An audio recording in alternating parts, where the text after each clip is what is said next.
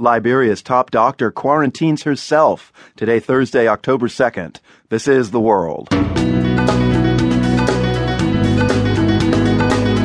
Liberia's chief medical officer is staying at home after a colleague showed symptoms of Ebola. And now that I'm home, of course, for children to tell them stay home, sometimes they do not listen, but now that I'm here, they have to obey. You're the mom. Yes. Also, a Hong Kong native weighs in on the protests in her hometown. For the past few days, I've been very proud to be a Hong Konger. You know, all these people occupying different places, they weren't told to do that. And why tensions between Israelis and Palestinians could be especially high this weekend. For one side, it's a holy day that you should pray and you are fasting. And for the other, you are making a barbecue and celebrating. Support for PRI's The World comes from TIAA-CREF, a financial services company helping to create financial outcomes that matter. Learn more at TIAA.org.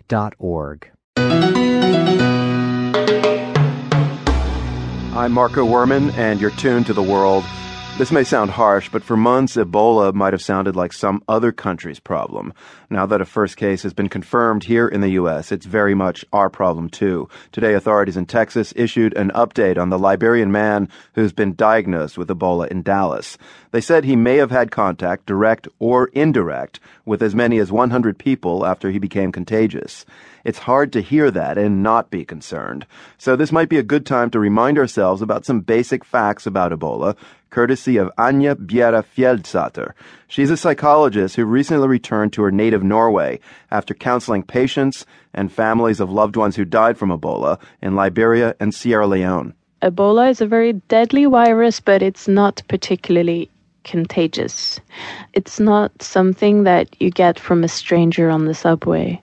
You get Ebola from nursing your sick relatives. You get it from being very, very close to someone who's infected. If somebody's been in extremely close contact, it's contagious through the bodily fluids, so it's not an airborne disease. It's this kind of cocktail of bad luck that's made it so enormous, this outbreak. We'll hear more from Anja about what she saw and who she met in West Africa in just a few minutes. The people of Guinea, Liberia, and Sierra Leone certainly know what she means by bad luck. Imagine people dying around you, the fear that you might have gotten infected, and wondering, essentially, how you're going to save your own life, not to mention the lives of the ones you love around you. That's partly why Liberia's chief medical officer, Dr. Berenice Don, quarantined herself in her own home.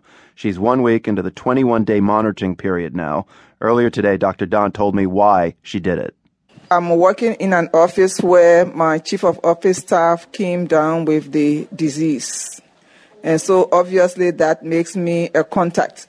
And so I decided to quarantine myself and then advise the rest of the office staff to quarantine themselves, and we can observe ourselves for the 21 days.